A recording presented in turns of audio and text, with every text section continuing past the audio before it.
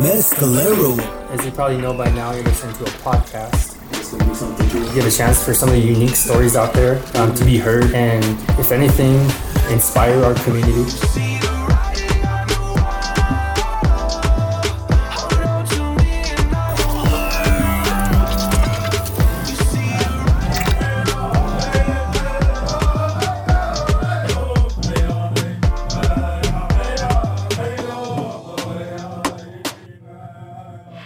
3, 2, 1, action. Welcome, ladies and gentlemen, to another episode of Riding on the Wall podcast. I go by the name of Chris Frizzell. We have Blue Shindo in the building, and today we have a special guest. Everybody give it up for Dwayne Duffy. How you doing, Dwayne? I'm doing great. How y'all doing tonight? Doing good. So, you made it through the first round, Tribal Council. You're on to the next. How do you feel? Well, I do feel excited. I definitely know it's going to be a challenging race. Definitely have to make up some numbers there, but I'm thankful to be in the general election and that I've made it this far. And so we'll just see, what the next second round brings for me. Awesome. So for those of you, those people that don't know you, you grew up here in the Res your whole life? I did, yes. And where did you go to school? So grew up here in Mescalero, but I was a Ruidoso warrior. So K through 12, I went to school in Ruidoso, and then after high school, I went a year at New Mexico State, and then I transferred to Durango, Colorado, to Fort Lewis College, and that's where I got my bachelor's in political science. Nice. Okay. And you've been on council before, correct? I did. I had the pleasure of serving on council back in 2010, and I got elected 2010, and so I served 2011. Halfway through the second year, 2012, I got an appointment to serve as the Deputy Secretary of Indian Affairs in Santa Fe. So I didn't get to finish out my term, but I did go to represent the tribe in a different capacity. Awesome.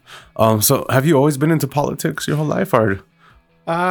Actually, politics didn't become a interest of mine until later in life. I want to say maybe senior year of high school, going into college, because it was my senior year when I decided, I'm going to be going to political science. This is something I wanted to do. I even considered law school, but life has chosen a different path for me. And so, I went study political science, got the whole spectrum of politics, and, I fell in love with it. And so I've had a passion for it. I've done it. I've had, it's given me opportunity to participate in community engagement, community development, things like that. And now I work as a firefighter EMT, and that's always been a passion of mine. So it was like 50-50. What do I want to do? And, I've lived a life that I've gotten to throw my hat in both arenas, and I love my job, and I love when I have the opportunity to work on behalf of the people. So that's awesome. What made you want to run the first time it was 2010, you said? It was ran in 2010. Yeah. Okay.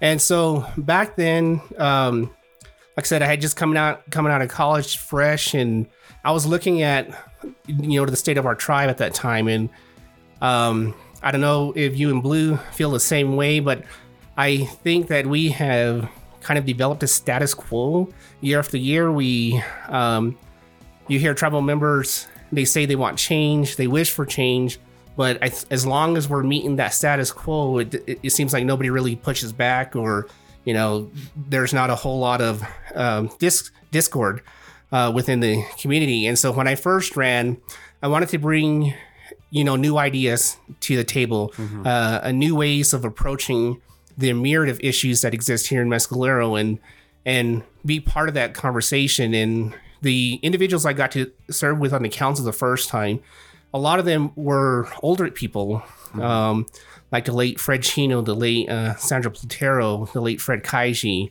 Alfred La Paz. And serving with these individuals, it was a great honor of mine, and they really taught me the do's and don'ts, and not to touch that hot stove. They told me, you can't be doing this, you can't be doing that. And I think they provided a great foundation to build a political career within the tribe. And so I'm thankful for that. That's awesome. How was that experience in the B?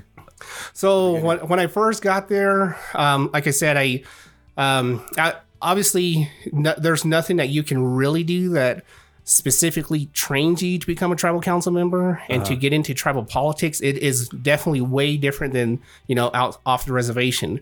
Sure, we deal with the same issues, but I think because we're such a small community, we know one another, that sometimes I think, people forget that, business is business and it's not always personal, but they try to throw the personal side in, and it's like, hey, this has nothing to do with that. It's just, for the betterment of the tribe and trying to protect the tribal interest and ensure that, future generations are going to benefit from what we're doing today. And so coming in and working with these individuals, like I said, I was excited. I was, very a go-getter, and they taught me as I came in to sit at the table. They taught me, slow down. Things have a time. It takes a little longer to get things rolling here on the res, but we do get there.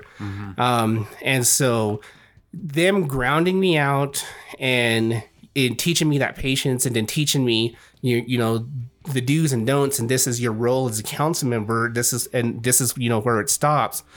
I think that really benefited me. I look at some council members today and I was like, I don't know if we could be doing that, as a council member. Yeah. So what would you say was your biggest challenge when you first ran that time in 2010? So the biggest challenge, I think, as I said earlier, it's just you're coming to a new arena and nothing really prepares you for that. And so I remember my first couple council meetings, I was a bit timid, and just listening to conversation and how things evolved at the table and the discourse that we had. Sure, we didn't always agree with one another, but it was always very respectful, and we could walk away from that table knowing that, we still respected one another and, we were still friends. And so the biggest challenge, as I alluded to, is just getting comfortable with it all and, finding my niche within that table. Yeah. And then, of course, working with our council members. Obviously, it's anytime you sit on council, no matter when you come in, you're always going to play that catch-up game. And so what have they been talking about? What has been, on the council's table? What are they stewing on? Excuse me. And so trying to come up and get yourself up to the same level as they are and get all that information and be caught up to contribute, a genuine conversation and a good feedback. That was always a struggle. I see. What about accomplishment? What was your biggest accomplishment during that time? So at that time, obviously, the big thing that's been hanging over this tribe for a lot of years is the debt that we had incurred with the Inn of Mountain Gods. And so at that time, we were going through the first round of refinancing, or actually maybe it was the second round, if I remember correctly. But before that, the tribe was paying this debt, and the majority of the payments that they were making at the time, it was just going towards the interest.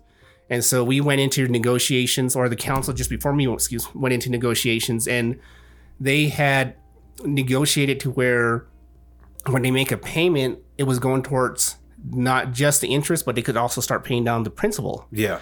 And so obviously that was going to benefit our tribe. Otherwise we'd be stuck paying interest payments for years and years, and we don't want to do that. And so I think being part of that conversation, and helping to push that tribe in that direction, that's definitely an accomplishment that I can look back on. That's awesome. I think when I first came in, Mark Chino was the president, and even under his tutelage, I was able to learn a lot and, see his style and the decorum at the table while he was president. And then my second year, that's when the late Fred Chino was elected as president, and, being able to work with him and just seeing the difference in how individuals operate, that was great. Yeah.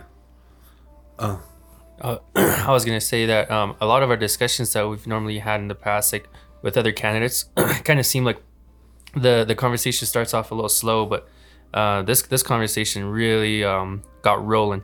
And I think that's a huge reflection of already like the experience you already have. I think you're extremely seasoned, which is pretty cool. I like to have like different conversations all the way around, because some of the times we kind of get in that habit of making these conversations. It's like, what do you think you bring to the table? What do you think? Why should we elect you? And already you kind of already peeled back some of those layers of like what you already bring to the table, you already hit us with experience. You already hit us with the fact that you already learned so much from all these other previous tribal councilmen and presidents and stuff. So this is definitely a unique conversation. I'm glad we're having. What would you say that since you besides experience and what you already talked about, what can you bring to the table as far as like maybe like ideas? Are you gonna, since you already know how that works, are you gonna bring an idea right away? Or are you gonna try to fit in, or what's your thought process? So since I decided to make this run for council, there's been a number of issues that I've been stewing on. As I had alluded to earlier, with the status quo that has been established here. I work on this reservation every shift. I go out, I see the community, even off shift. And, there is so much opportunity to exist here in Mescalero. There is so much that we could do as tribes, as a tribe. There's so much that we can do as individuals to help move this tribe forward. My big thing as people, as I had conversations with individuals, tribal members, tribal citizens during the primary, when they asked me, what are some of my focuses in my campaign, and the big thing that I, draw back to is economic development. Right now, we have all of our eggs in one basket, being the Innova Mountain Gods, and during 2020, when everything shut down and we no longer had that revenue steadily coming into our tribal coffers, it put our tribe in a huge financial bind. And if it wasn't for the influx of federal dollars, the stimulus dollars that came in, I think, we would have had a failure within our tribal government. And so to me, that should have been a wake up call. Those alarm bells should have been going, and our tribal council should have been like, whoa, we have to do more. We have to diversify our tribal economy. We have to start making these investments, and not just in tourism. And there's other avenues within tourism that we can explore, but start looking at things like agribusiness. We have a lot of land here on the reservation that we could be taking advantage of. And you look at the east side of the reservation, there's a lot of arable land out there that we can start growing crops, cash crops out there. Whether it's cotton, soybeans. I know people have talked about legalizing cannabis. That could be a cash crop. Hemp's legal under the Farm Bill, and hemp has. In order for it to be considered hemp, it has to have 5% or less THC in it. And so, that's nothing really. But hemp, they're starting to make a lot of products out of hemp nowadays, and it's becoming a huge cash crop. And I think we as a tribe can cash in on that. Not only can we cash in on those cash crops, but our water rights on the east side of the reservation have not been adjudicated. And so by utilizing the water that's out there, we protect those water rights when it comes time to adjudicate them. We get our fair share, or we get a bigger chunk. And so I think, we can make investments in there. You look at the Highway 70 and just think about how many cars go up and down that highway on a daily basis, a weekly, a monthly, and annual basis. And just think how many millions of dollars are going up and down that highway, and, how much of that are we catching? We might catch a few here at the Innova Mountain Gods, but I think we can do more here in Mescalero. There's no reason why we cannot, start planning and lay the groundwork and eventually the foundation of our own Main Street, something that I don't want to necessarily say compete with Main Street in Ruidoso, but bring our own businesses here, our own retail, our own restaurants, and our own, lodging, whether it's hotels, motels, or, other resorts. Bring that here to Mescalero and capture more of those revenue dollars, whether it's through GRT, if the tribe goes into deals with other companies, so there's revenue share, whatever avenue we choose to go down, but that's going to bring in revenue to this tribe. As I said, when looking at tourism, we have our gaming and our hotel establishment, but there's no reason we can't look at ecotourism. We've talked about doing things like glamping on the reservation, maybe opening up mountain biking trails, or doing, my partner and I, we hosted a half marathon, and we had great attendance for that half marathon, but investing in more things like that to bring in, other customers. And so, and this tribe, there's land that exists on this reservation. Like you look at the sawmill, there's a big piece of property down there that's already been considered industrial, and we can fight for contracts to bring in manufacturing jobs and building manufacturing plant down there, whether it's microchips or what have you. Right now, the United States is making a big push to bring that home microchip processing capability back into the United States rather than relying on Taiwan because of world politics. Eventually, China is going to move to take over Taiwan, and if they do that, we're going to lose access to valuable, microchips. So why can't we be looking at trying to get one of those factories here under res? And so, trying to doing what we can to diversify our tribal economy, to develop more revenue streams, I think it's important, but it's going to become even more important. I don't know if you all pay attention to news or not, but we are on the cusp of a major recession. Mm-hmm. And once the bubble bursts and we go full-blown recession, what has the tribe done to prepare ourselves? Where are we sitting at? Are we going to expect to see a lot of our social services cut because, we're not generating that revenue? You look at the inflation, the way it exists here in the United States. Right now, that dollar is not going as far as it used to. Yeah. And, things are just getting more expensive. So I think we need to start acting now to diversify our tribal economy, to bring in new business, to develop new revenue streams, but also to prepare this tribe in case that recession does hit. How are we going to continue to be successful and make money in a recession? There are businesses that exist out there where you can, continue to make money, but we will, that, being one voice at that council table, you'd have to have that conversation with everyone there and come to a consensus. This is the way we want to move forward. The other thing, I've talked about with individuals is, sure, we have a lot of our resources tied up with the Native Mountain Gods, financial resources. Aside from that, what is the bonding capacity of this tribe? How much debt can we incur as a tribe to finance some of these other, avenues in economic development? Mm-hmm. If we can, through bonds or what have you, start building a main street or start bringing in manufacturing, what kind of deals exist out there for this tribe to take advantage of, and what those financial resources that we can leverage in order to bring these businesses in. There are financial resources that we can take advantage of and leverage that exist within the USDA rural development programs. And there's other programs, whether it's through the U.S. Department of Agriculture, even through HUD, there's businesses. But looking very broad spectrum, seeing what's available, seeing what's going to fit with our needs here, and then pursuing those financial leads and trying to leverage them to our benefit. Those are things that I would like to concentrate on, because I think if we set ourselves up and become very financially stable, we have new revenue streams coming in, we've diversified our economy, then we can start to address issues with our infrastructure, with our housing situation. The last I heard, and it might even be worse now, but the last numbers that I saw, and this might have been like in 2016, we have a shortage of at least 400 homes. Mm-hmm.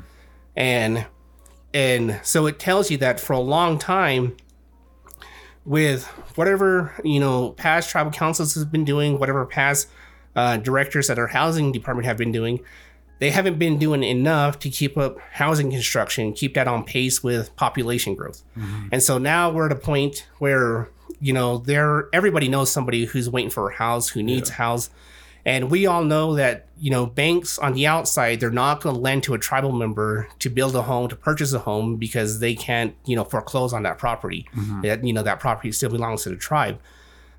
Yes, there are avenues that exist for that to happen, but most banks, I just don't want to deal with it. We can't do that. But if we are able to establish our own revenue streams, and these are tribal dollars, we can start to build our own homes. And if the tribe's building these homes, you no longer have the restrictions that HUD imposes on their homes when it comes to income. You hear a lot of people say, well, I went down to apply for housing, or I tried to apply for this type of assistance, and they told me I make too much. Here on the reservation, yes, we have those individuals who are struggling and they need that help, and, they need those homes. But we have a large majority of our population that I consider middle class. You know, mom, dad are working, and, you know, they're providing for their kids, they're paying for their bills, but it's still not enough. They still, you know, deserve some type of service. And so telling them like, oh, I'm sorry, we can't do this for you because you make too much money, I think is bull. If we're able to build our own houses, we can start to cater to these families, to these growing families, to this growing middle class on the reservation, and give our tribal members the opportunity, if they want to, whether do it at least to own, or at least, you know, rent to own, or even take on like a mortgage and buy this house from the tribe so it becomes their house and their property. Yeah. And I think if our tribal citizens, if they have that opportunity and it exists, I think, you know, they're going to do a lot more to, you know, care for their home and keep that in a very livable condition. They're going to be proud of it, you know, that because that's going to be their home at some point. And I want to see us as a council, as a tribe, do more to provide service to a broader spectrum of tribal citizens on the reservation instead of, you know, just those at the bottom. Yeah. That's awesome. Wow. You said a lot. My brain's like melting right now. There's so many things that I wanted to jump in on, and I'm sorry. Like, no. If you want to say anything, just give me the high side or something. No, it's perfect. I mean, I don't want to interrupt like any of that thought process, but I think they're like, I don't know, to regather all my steps and retrace all my steps, like going back to the beginning. I think I was I've been paying attention to a lot more like wealth and stuff lately. Been talking to Chris, and we've been talking about like wealth and forms of income, right? And you know, one of the things that a lot of people don't understand is like you do need like multiple forms of like income. And I think like hit that one on the nail. Like I don't need to go over it, but if you know, I'm not saying like anyone in tribal council doesn't like focus on these things, but I see you obviously have like a strong drive for that, and I think that's like definitely something we need. Somebody told me once before that the reservation kind of like more operates like a communistic environment, and I think that's probably what concerns me the most is like you're saying, like somebody says that we make too much and stuff, but we always want to look out for like everyone, and we're like, well, we got to build these houses and look out for the people who really aren't making that much. But it really like it's this huge stab in the heart, because just like you said, the people that are doing well, like maybe they're not like doing like well, but they're doing well enough for them to be told like they make too much and stuff like that. That's hard, and it's a hard pill to swallow, I think. And a lot of people get bitter. They're working very hard, and just like you said, it's still not just enough. But if you start like turning like all these resources over for people to like work for, I think that gives us like a great drive and a great motivation to do better for ourselves. It's like, you know, in our own community, since we service ourselves and we give out our own money, we have our own stores, we're trying to become independent, but we still yet rely like a lot on the outside. We're in this like weird little like situation as far as like an economy goes for a reservation.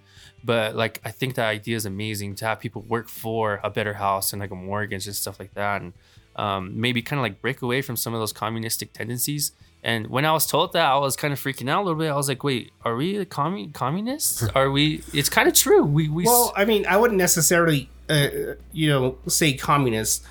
When you look at the structure of our tribe and just tradition, you know, our tribe, we come from a very matriarchal society, so meaning the women, you know, have always been in charge. But in the old days, it has always been like the responsibility of everyone to help one another, to take care of one another. And so that has just kind of filtered through. It's not being, you know, we're not communists in the sense that, you know, you're making a lot of money, we're going to take that, we're going to redistribute that to people who don't have that. No, right. We are, you know, I would almost say, you know, we're more on like, you know, we're very communal in our approach to how we look at things here on the reservation. It's very different from the outside. And so when you say communist, I'm like, yeah, no. You know, there are a lot of social programs that exist on this reservation that cater to all of us. And sometimes those programs are geared more to those on the lower spectrum of the financial scale. And so that's why I talk about wanting to do more and support that middle class. But I think it's just not only like tribe-wide, but even within our families. I think it's always like, how you doing? Do you need help with anything? You know, where can I step in and, you know, give you some assistance. That's just the way of our tribe's always been, and I think it's going to be going forward. I know, you look at some of the programs. I know you had touched about, we pay out our own money. Dividend comes paying out dividend. I believe that comes with great responsibility. We pay it out as long as the tribe is thriving economically. And, it's every tribal member's right to participate in the economic success of this tribe. That's stated in the Constitution. But the way I look at it, it doesn't, tribal members participating in the economic success of this tribe, I don't necessarily think translates into paying out dividend. That could be a new home. Mm-hmm. That could be, clean drinking water, updated infrastructure. Yeah. That could be, new business development. Because, you look at dividends, and yes, it helps people, but it's short-term help. It's short-term investments.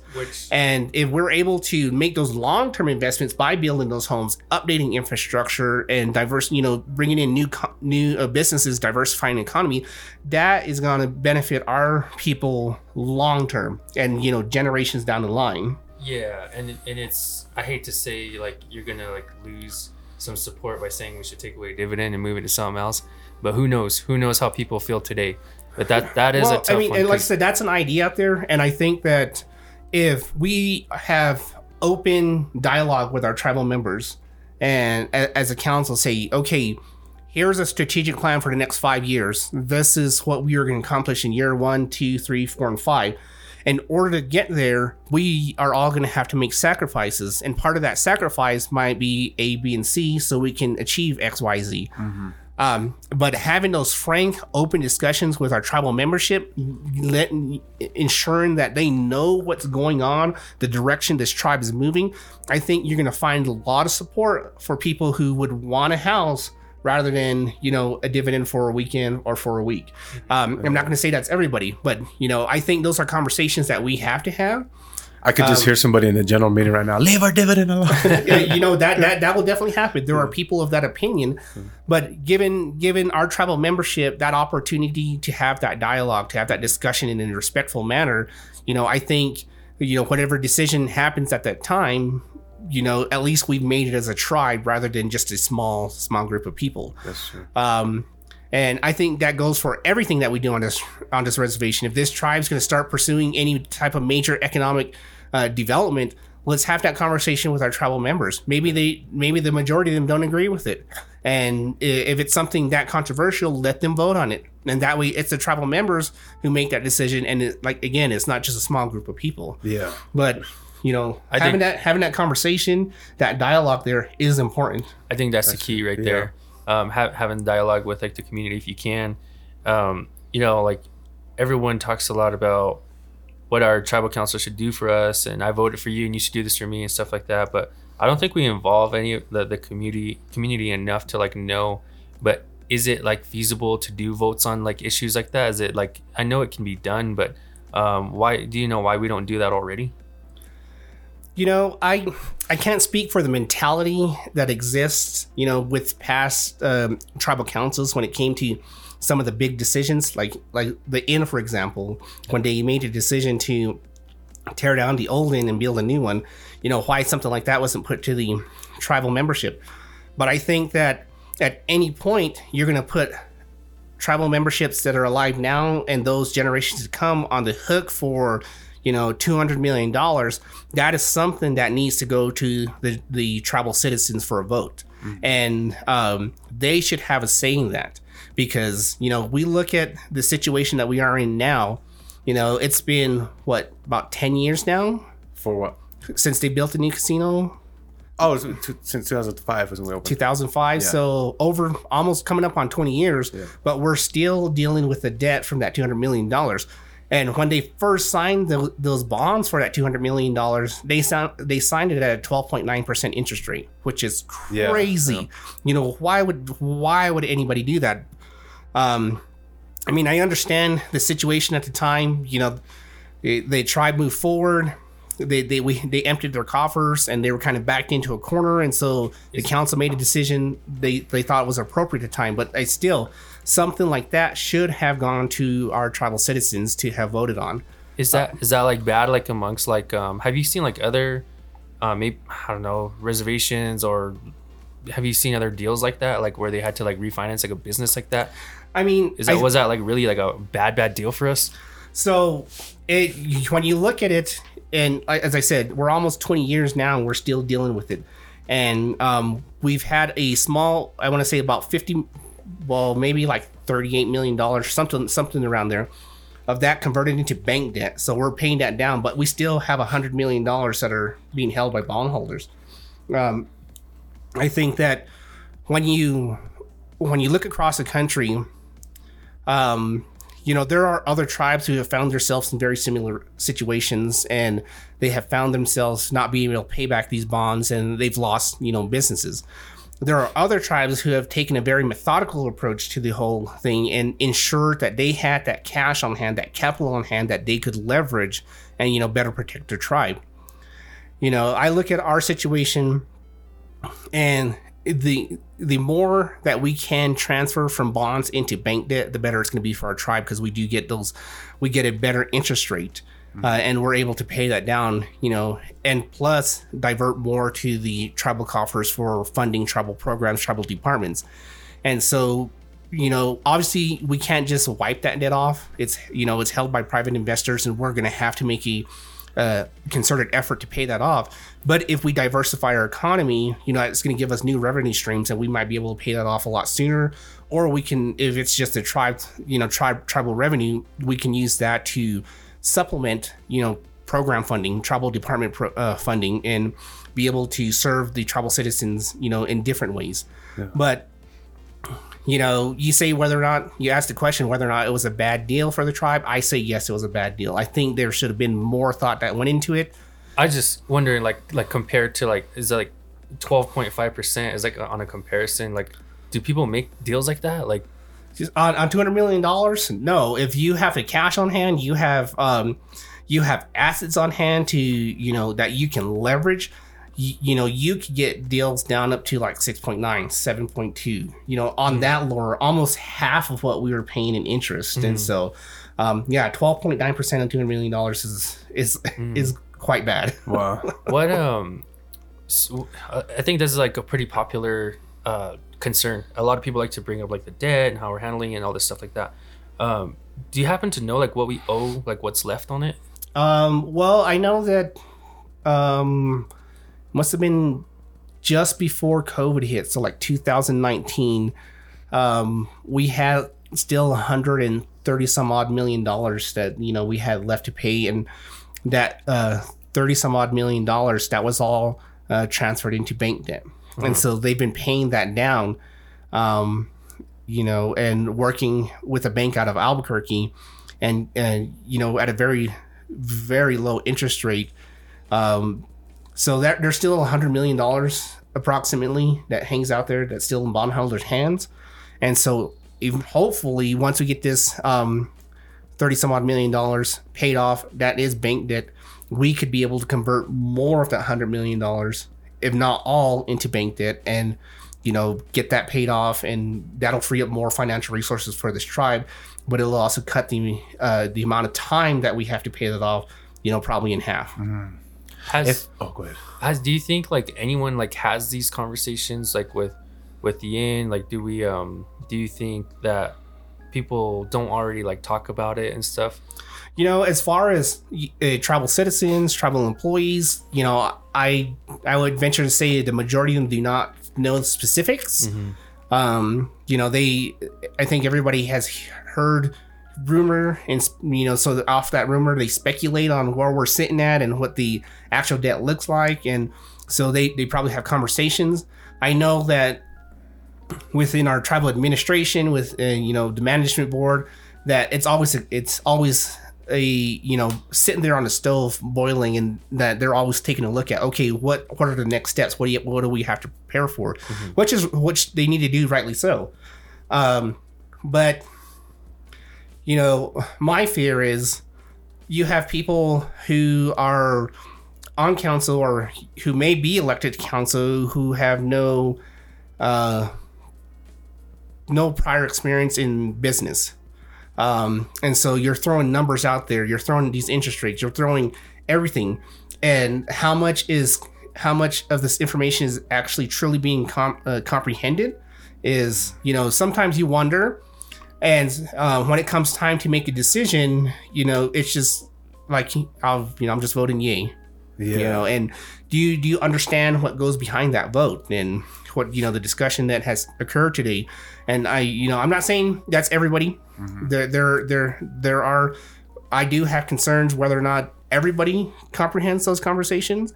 And, that's one of the reasons why I'm running, because I want to be part of those conversations and lend, my experience working within the state and dealing with millions of dollars going out to tribal communities and ensuring that they're being spent appropriately, and tribes are leveraging those dollars appropriately, and bring my experience and bring my questions to the table so that we can better protect this tribe. And so I think that people have those conversations. Mm-hmm. I think at the top level, I think they hopefully that they are all on the same page when it comes to decisions being made about the debt.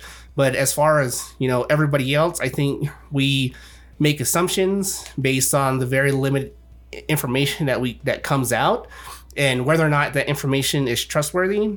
Like I said, there's a lot of rumors out there. Mm-hmm. And so I know that there are some people who will take the first thing that they hear, like, oh my God, that's the truth, that's gold. Like, no, come on. Like, unless we hear it, we see it black and white, we can't just pick it up and go run with it, With that conversation, it gets pretty sticky and stuff. And I think if you do go in and you take the same passion that you have, like, for like that truth and that honesty about the numbers, I think if you can, maybe it'd be more beneficial for everyone to like put all the information out in public and be like, look, this is what we owe, this is how we're handling it. I can't imagine, and this is hard. I mean, I don't know anything about this. That's why I'm asking like all these questions about it. But it's hard for me to swallow that we're kind of just like floating around, not knowing the numbers. We're just like, oh, I don't understand, I'm going to vote yes. That's a lot of money. I thought, like, in my head, maybe there was someone out there who we did business with, who we trust. Maybe somebody who does analyze the numbers and does explain it in layman's terms, because I think $200 million is just like too much money to not understand what you're doing with.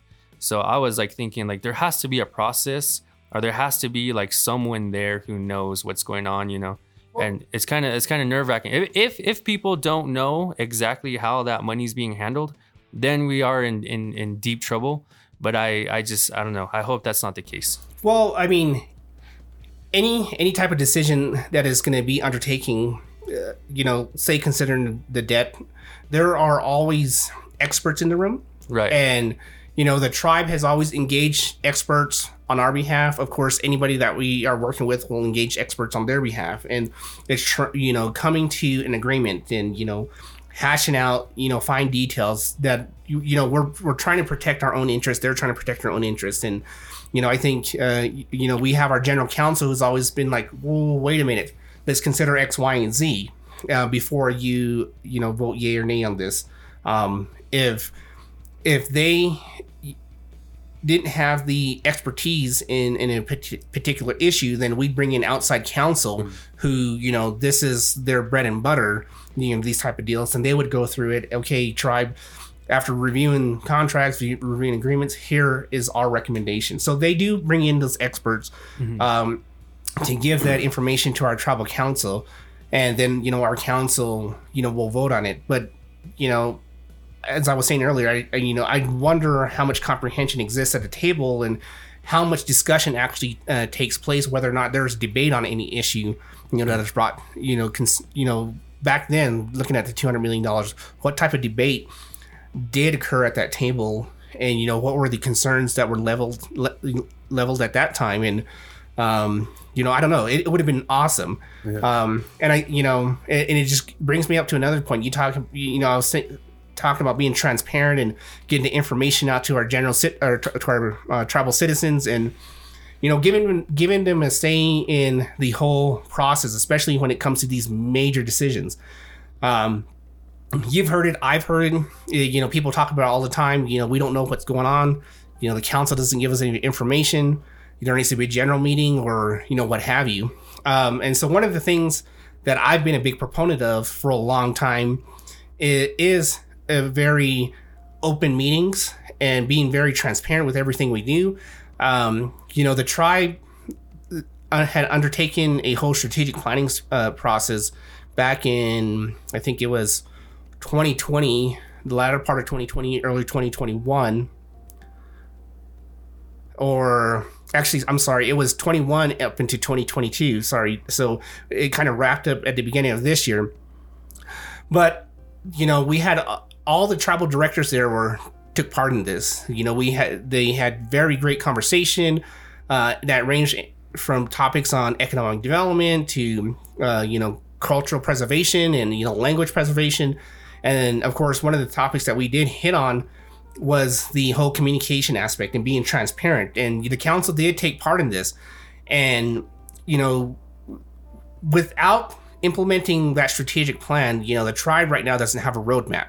There's nothing that our tribal citizens can hold the council to and say, where are you guys at on this plan? Because the strategic plan in itself has these benchmarks that the tribe has to meet within, these time frames. And if they were able to pass a strategic plan, our tribal citizens are able to hold us as council members, accountable to that. I think we're going to see a lot of forward progression. But part of that, getting back to what I was saying, part of that strategic plan is the whole communication aspect. And so I've been a big proponent of that whole transparency and being open to the public. Well, right now, our tribal council chambers, they're not conducive to having the huge public meetings. Mm-hmm. And so, a very quick fix, which I think can be implemented immediately, is why don't we live stream those meetings? Yeah. Give each tribal member a username, password that they can log on in a very secure website and they can, watch the meetings, and maybe at the end, be able to type a question that, the council can take, 20 minutes, 30 minutes at the end to answer some of these questions that are coming in. But that'll give more of our people the opportunity to be participants in this whole process. Eventually, it is my dream that we be able to build a proper council chambers that allows for gallery seating. So we have tribal members that are sitting there and, they observe the proceedings. They see how council members are voting, who's actually engaging in conversation, who's, lending their voice to the debate on whatever's being presented. I'm pretty sure you guys have heard it. I've heard it. There are council members who, all they do is vote and, they don't really say anything, and they just take a vote, and that's pretty much the extent of their participation in council. Yeah.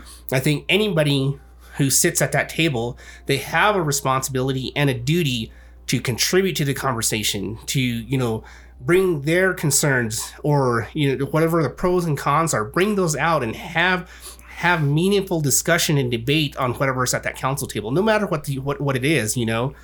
I think that we don't do our tribal membership any good if we're just there to take a vote. Yeah. We have to do more than that. General meetings are great. If we're as council members, we shouldn't even be afraid to engage our tribal members and, engage in discourse with them as long as it's respectful. The one thing that I don't want to see is we have a general meeting and then it devolves into chaos where it's a screaming match. And, not everybody is there to see things like that. We've had council meetings in the past where we were able to get the information to our tribal citizens and then have that Q&A afterwards. And, it lent itself, with the atmosphere being as respectful it lent itself to doing more good for the tribe than bad. And I've also seen the other end of the spectrum where it just devolved into chaos and people were yelling and, they were screaming. Yeah. And that just puts everybody, on a very uneasy setting. It doesn't do any good for us. We have always been able to disagree, to have that discussion and still walk away, respectful of one another. Yeah. And so I think that general meetings are a good idea as long as, we keep that conversation respectful and keep it meaningful and ensure that we're being, as council, that we are being transparent with everything that's being presented. I know that they send out letters every once in a while, but, not everybody takes the time to read that. So I don't think that's a very effective way of communicating. But the live streaming and then eventually building those council chambers so that people can be a part of it, I think that's the way to go. What would it take to get the ball rolling on all that? Like, does the council have to agree on it, all of them, to have that? So okay, so what will it take to get the ball rolling? See, so right now, as I said, the tribe has no roadmap.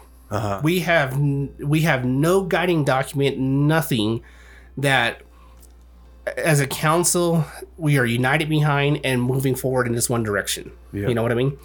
And so it's just, we're just kind of floating out there, and we're putting out fires as they pop up, but we need to be more proactive and be doing things to prevent those fires popping up. Mm-hmm. And so one of those things is having some type of plan in place, whether like the strategic plan. Yeah. Because then if the council is able to get on board and they agree, okay, for the next 5 years, this is what we're going to pursue. This is what we want to see be developed on the reservation.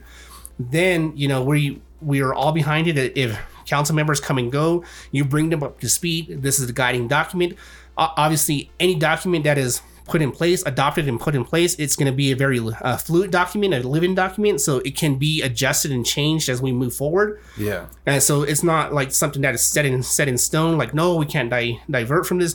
No, it's a living document. You can always add to it. You can change it to, adapt to whatever's going on at the time. But having something like that in place to guide this tribe that we can all unite behind, and, we're all working towards the same goal, I think is important. Okay. So, like, live streaming our first meeting of the tribal council, how would that work? What is it going to take to do that? So I don't think it's going to take too much. It's just be leveraging the IT expertise from the Inner Mountain Gods. Yeah. We may have to set up a new site, a new website, which they do have expertise to do that. Yeah. But ensuring that it has very robust security and working with our tribal census office, Crystal Lester, to, get everybody assigned a unique username and password. And, right now they've done a lot to improve the council chambers. It's become a very smart council chamber. So there's a lot of electronics that exist in there for like live webcasting. It has those capabilities now. So at least on the getting the equipment and getting ready to go live, that wouldn't take a lot. But as I said, we'd have to leverage the expertise of the Mountain Gods, or even a third party company to bring them in to set up the website, to ensure we have robust security to protect all the users, the information, and then getting it to go live. I know it can be done. I guess the question I meant was why aren't they doing it now? You think? So I can't answer with any type of firmness on why they aren't doing it. I can only speculate. Uh-huh. And I think, and this is just my opinion, this is my thoughts. I think people have gotten very comfortable with taking votes behind closed doors, mm-hmm. and then being able to deny that vote outside of chambers. Oh, okay. I think if we are able to live stream it and eventually have those in-person meetings with the general public, I think that's going to hold our tribal leaders accountable. Yeah. And any vote that they take is going to force them to be in a position that they have to defend that vote, whether it's yay or nay, and why you're voting a certain way, mm-hmm. Rather than just being a bump on a log and yay, nay. I see. And I think that it will also give our tribal membership a good opportunity to see what individual council members are like and how they perform at the table when you're discussing certain topics. So. That's awesome. You talked about a lot, but do you have any main goals if elected? Well, as I said, my big main goal is the whole economic development diversification push. So is there anything specific? I know that there's been talks like a Dairy Queen in the past and things like that. Well, is there anything? There was a talk of the former administration wanting to move forward with the construction of a Dairy Queen, which it's a great start. It's something that we haven't had here. It's something new. I think that looking down and going back to the strategic plan that was developed by the directors and the council and the economic opportunities that exist there, I think there are half a dozen that we had discussed that could get off the ground and get going real quick. Mm. We have a couple campgrounds. We have Eagle Creek and we have Silver Lake. And there's no reason that we can't take any of these campgrounds and, set up something similar to glamping. I don't know if you guys have heard of the term glamping. It's kind of like a more high end like camping. So like a little high end experience, and like setting up teepees and giving these people an opportunity to spend the night in the teepee, and cool. cook at a fire, and things like that, and charging them. And there are people who eat that kind of things up, especially when you throw that cultural aspect in it. And so we could set these type of enterprises up, at both campgrounds, and start to generate a lot of revenue that way. Not everybody, whenever they come up to the mountains, everybody tows their RV along, and not everybody wants to stay in just a rinky-dink tent. So if you give them an opportunity for that glamping experience, that'd be great. Investing in and bringing in mountain bike racing, cross-country races, things like this. We have very beautiful land on this reservation. We have a huge reservation, just under 500,000 acres, roughly 265 square miles, and we have such diverse climate here and very diverse terrain that exists on this reservation. And, I'm proud of it. You should be proud of it. And it's something that I think we can do more to show off. I know that there are people out there like, oh, well, we don't want all these non-natives out there. But if we are holding, like, say, these mountain bike races or even motocross races, once or twice a year, and you have very strict parameters on where these race courses are going to be, and everybody's in and out by a certain time, I think that one, it's going to generate revenue for this tribe, but we're also going to do a lot to protect our natural resources and keep that non-tribal foot traffic down to a minimum. But, nice. I don't see it as any different than, these outside hunters coming in, getting their hunting permit and being able to drive all over the place, I see. So, those are just a couple ideas that, like I said, you can get off the ground right away. I would have to refer back to the strategic plan itself to speak more in depth about some of the other ideas that we were able to come up as a group. Mm-hmm. But, having that document, I think is going to be very important. Okay. That's awesome. You're definitely a pioneer with the ideas and increasing like the revenue streams and stuff. And I'm all about it. I'm all about increasing money for the tribe. Money for the tribe is always good. I think there's a few things in there that I would be a little nervous about, like maybe like sharing our culture and stuff like that. We have to toe like a fine line of like I would be nervous, like if we were like, let's glamp and put them in teepees and stuff like that. I'll be like, these guys, I always worry about being disrespected. We have a culture sometimes that I think has been so near and dear to our hearts. I think a lot of people are trying to keep it like sacred, which is understandable. I'd be a little bit hesitant to exploit it for a little bit of revenue, but I see what you're saying. Like people would spend money to like get that experience, but I get nervous sometimes. And like you said, hunters do have that. They can drive up and down the road sometimes, and that's a concern also. Like we have a great thing, and part of me wants to use it all to make money, but the other part's like, I don't want anyone to mess up what we have, Oh yeah, that's tough. And trust me, I agree with you. At no point will I ever want to exploit our culture to make that revenue, but there are certain aspects, I should say, like I said, camping in that teepee, having that glamping experience, and being able to prepare your meal, out over an open flame. Those are things that I don't think that we expose too much of the sacredness or of our traditions. When you do things like that. Oh, okay. I mean, there are aspects of our culture that I believe that are reserved only for us as tribal members. I think I misunderstood you a little bit. And so I don't at all propose going out there saying these are the medicines, this is how you prepare it. No, nothing like that. Oh, okay. It's just, giving them the opportunity to sleep in a teepee under the stars, cook a meal over open fire.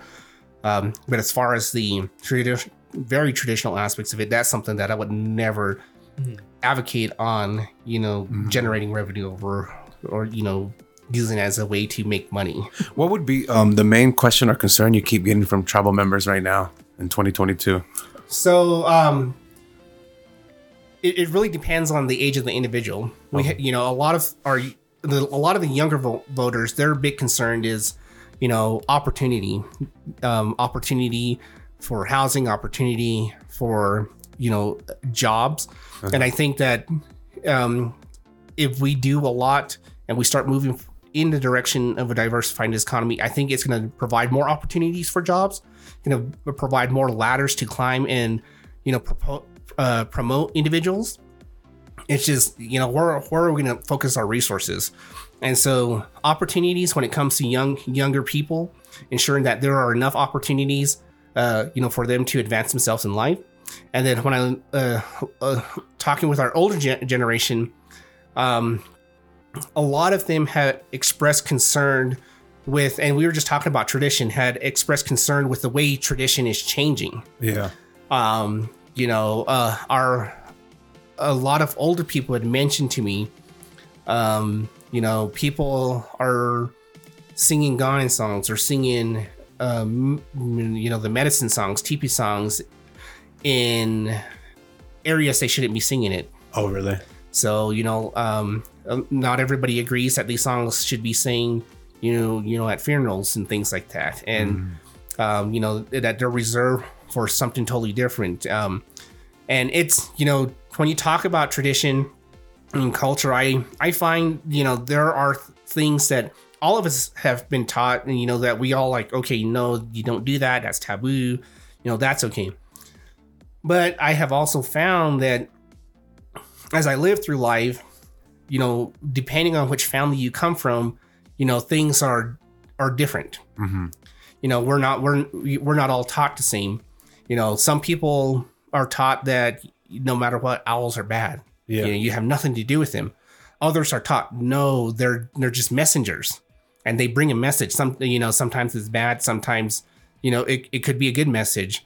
But they're a messenger. The animal itself is not bad. Mm-hmm. It's just, when they come, 9 out of 10 times that message is, a bad one. And so people just associate that negative with a negative and negative. And so, okay, that's bad. So just depending on, which family you come from, you could have a different variation on, some of the traditions. Yeah.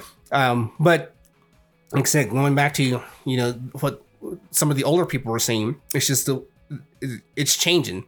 It's not the way things are done nowadays isn't the way they were done in their days. So as a council member, what are they wanting you to do about it?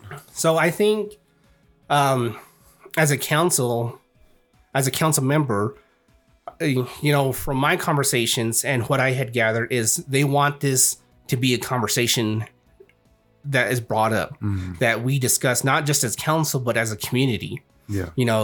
And there's a group of individuals out there who have started meeting, and they're kind of like the old traditional counselors, even though they don't call themselves traditional counselors, but they're older tribal members who go out, they meet once a week and they discuss, some of the traditional aspects and, what we could be doing to preserve our language, what we can be doing to, pass that tradition on to our younger generation. Yeah. And which I think it's a great idea. There's a lot of knowledge that exists within our elders that I think we need to be leveraging, and we need to be learning so that we can preserve that and keep that tradition intact. And so, being able to engage this group of individuals, I totally forget what they call themselves, but being able to engage them and then have that community-wide discussion and like, look, this is the way it's supposed to be. Mm-hmm. And, when you're doing X, Y, and Z, a lot of our older people don't really agree with that. So where can we have that middle ground? Okay. Just having that conversation. And I think that I know that there are, tribal members out there who they don't know what's going on. Yeah. They don't know what happens at feasts. They don't know understanding the meaning of the songs that are sung by the dance groups or even the medicine man. They go there and they see what's going on, but the significance of, different aspects of the girl's dress, different aspects of, what exists within our Gaia. They don't know those things, and so obviously if you don't know, you don't know when you're doing something good or when you might be doing something, bad. Yeah. So being able to have an avenue to have those discussions and hear from our older people, this is the way it needs to be, to teach us younger people, so that way we can pass it down and continue to keep those traditions sacred and continue to keep them thriving. I see. And he said the younger people were asking an opportunity. Was it more job opportunities or what? So it's just opportunity across the board. Opportunity to have better access to after school programs, summer programs, opportunity for more, not more jobs, but different jobs, different ways for individuals to promote themselves and to climb the workforce ladder, in order to raise themselves and their family up. And so how would you say we go about that to do that? So, and as I was saying earlier, it all comes back to doing more to diversify our tribal economy, bringing in new businesses. And, we don't necessarily have to just rely on the tourism industry. Like I said, we can bring in, manufacturing jobs. Yeah. We can bring in accounting jobs, just doing more than what we're doing now. Right now, we're not doing anything. Yeah. I've grown up on this res for pretty much all my life, except for the time that I lived in Durango, Colorado when I was in college, and then when I was in Santa Fe. But I can say that from today back to, say, 2010, nothing has changed. We do not have any new major businesses on this reservation.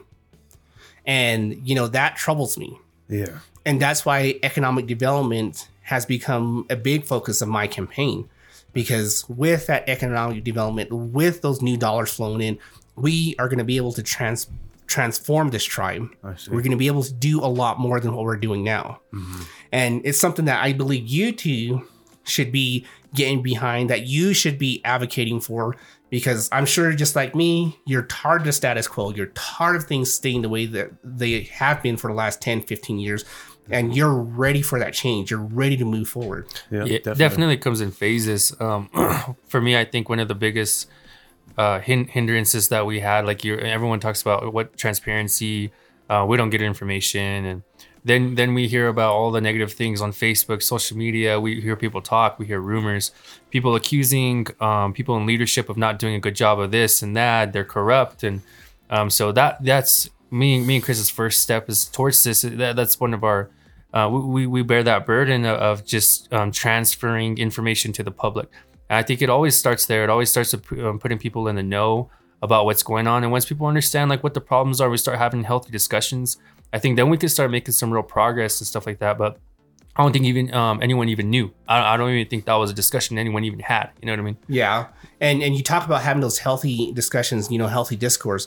That comes with the knowledge and understanding that as an individual, as an individual tribal citizen, as I approach this table to have, talk with other tribal members, I need to come with a very unbiased mind, very open mind, and realize that a lot of what I have heard is rumor, that I have not seen evidence or anything to back, what I was told. And coming with that open mind and able to have that, that conversation, and then, form new opinions based on that conversation. Obviously, if there is evidence to support, X, Y, and Z is presented, then you're able to talk at that form a decision and form an opinion based on some type of authority at that point. Mm. You alluded to Facebook and things like that.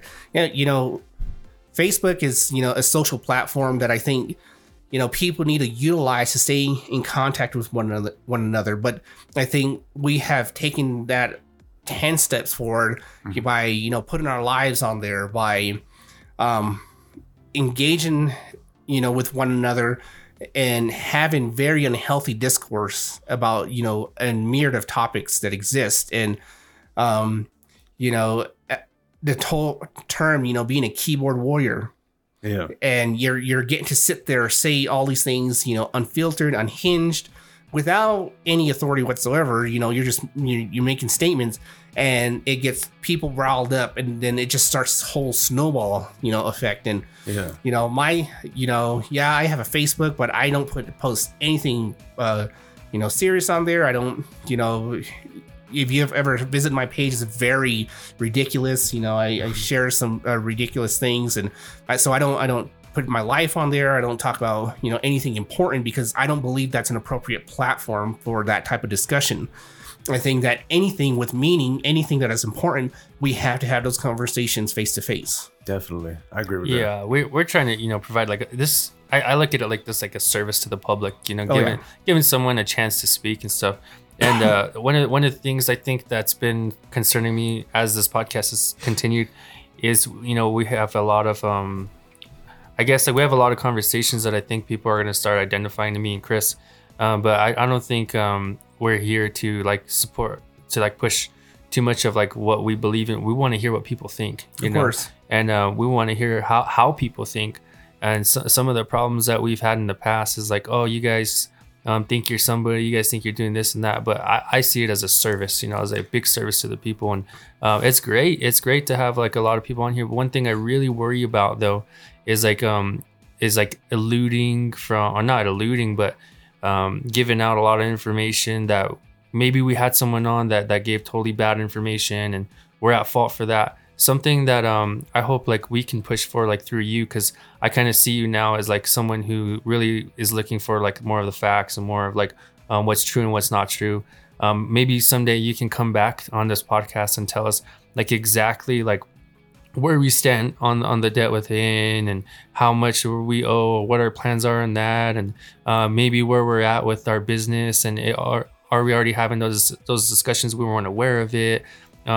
Maybe like we're already, maybe the council was already pushing towards transparency. I hate to give off like any images, like any bad images on people. I don't want to say people are doing a bad job by any means in any part of our reservation, because the podcast is not here to like put like anyone down. So hopefully you can come back and show and tell like, look, here's the numbers, here's what's going on, and here's how we can stay informed, and maybe this podcast can grow into something different. I mean, and that's a great idea. And, if the Tribal Citizens grant me the honor to represent them on council, I have absolutely no problems coming back and having those conversations, about what we are discussing at the council table, what the priorities are, and what has moved back to the back burner, and why those things have moved back to the back burner. I have no problem questioning that. And I think, I appreciate what you guys are trying to accomplish within the podcast. There was a individual who would always say, you're damned if you do and damned if you don't. So you're always going to have your detractors, but you guys have it in your heart. You know that your intentions are good with what you're trying to accomplish, and you move forward with it. And hopefully I've been methodical and safe with the things that I'm saying, because I don't want anybody to take what I've said tonight as me bashing anyone, or trying to paint anybody in a negative light. A lot of what I say is my feeling, my opinion, and there are some things that I do speak on from authority, because I was part of those conversations. But as I said before, having that dialogue and being able to talk with one another and having that open discussion. And I'm not going to sit there and say, well, no, I didn't say X, Y, and Z. No, I did. I will always take full credit for whatever comes out of my mouth and whatever actions that, I do take. And if in the future I'm able to come back as a council member and you guys have questions on a vote that I participated in, and, I'll be upfront, I voted this way. And I will explain that vote. No hesitation about that, because that's important. Our tribal citizens need to, hear from our council members as to why they're voting certain ways. And so I'm not going to hide behind that. We try to invite people back and stuff, but I think sometimes you just get too busy and stuff, and it doesn't happen. But maybe if that transparency doesn't happen, and those discussions about live streaming doesn't happen, feel free to come back on and tell us, like, I just want to give you guys an update. And this is just a voice. It's a platform. a form of freedom of speech, and it can be a tool. It can be a tool for you and the council as well. I welcome anyone to come on, and Chris, same way. We'd like to have anyone that's interested in keeping people informed, and just come on and talk about what's going on. And you said it can be a tool. I believe it can be a very effective tool, and I would encourage anybody who's currently on council and who may be elected to council to come out and leverage this tool and be able to give their thoughts, on whatever is going on within the tribe and what's going on at the table, but ensuring that they're doing it in a very respectful manner, that, they're open to, criticism. Mm-hmm. I think that we could always do better. Yeah. And, we could always learn something. And I always tell people that if you ever get yourself in a situation to where you think you know it all, that there's nothing else you can learn, you need to leave that job, or you need to leave that profession, whatever you're doing, because you should never stop learning as an individual, and never stop trying to better yourself, and never stop trying to, improve your communication with other people. I think a lot of times, and this is just my observation, a lot of times when you do have conversations and you are getting on, uncomfortable subjects, touchy subjects, people come to the table wanting to converse, but they're wanting to do so to respond to everything that you're saying, and not come to the table to actually listen and absorb what you're saying. Mm-hmm. So they're having those conversations to respond and not to listen. And I think we all have to take a step back, have those conversations to listen, to understand where the individual is coming from, and, be able to relate to them. Too many times people have come to the table and, they're ready to argue, or they're ready to be firm, with that conversation, and that's coming to the conversation to respond. We need to have those conversations to listen. And unfortunately too, some of those people that have the loudest bark are the ones that are always heard. And I think that's like a difficult way that we live, and we get more excitement out of that. Yeah. The person who was the loudest at the table, and they went home and they told their family, I told so-and-so this, and I told them it wasn't going to work. I said this and I said that. They don't listen. How many times have I told them I'm done with this? And they have this image, and who knows how many people are following them.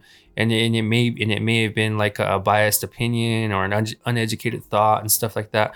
I guess it's just a part of life and stuff. But well, I mean, like anybody who's sitting at that council table, you got to understand that you're just one opinion. You're one voice of 8 council members and your vice president and president. Mm-hmm.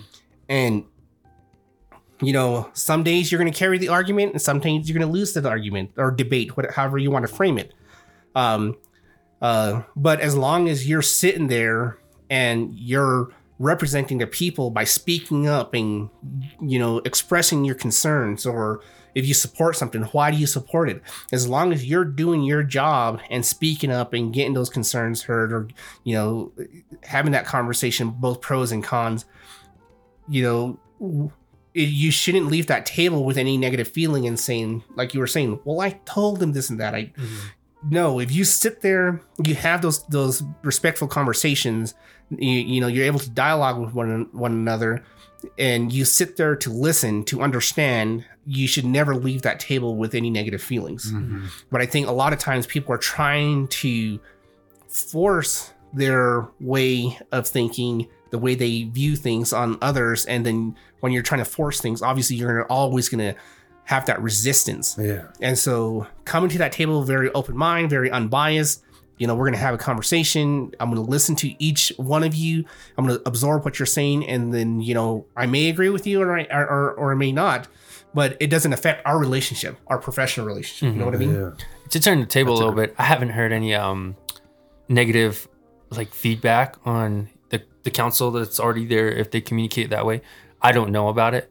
I've heard about it in the past, and I don't remember how many years ago, but I remember hearing a lot of complaints about, and there was a lot of bickering and arguing in those meetings, but I haven't heard much of that lately. I don't know if they're just getting better or what. And I've heard that about councils in the past, and you said that, the bickering, the arguing that's been taking place.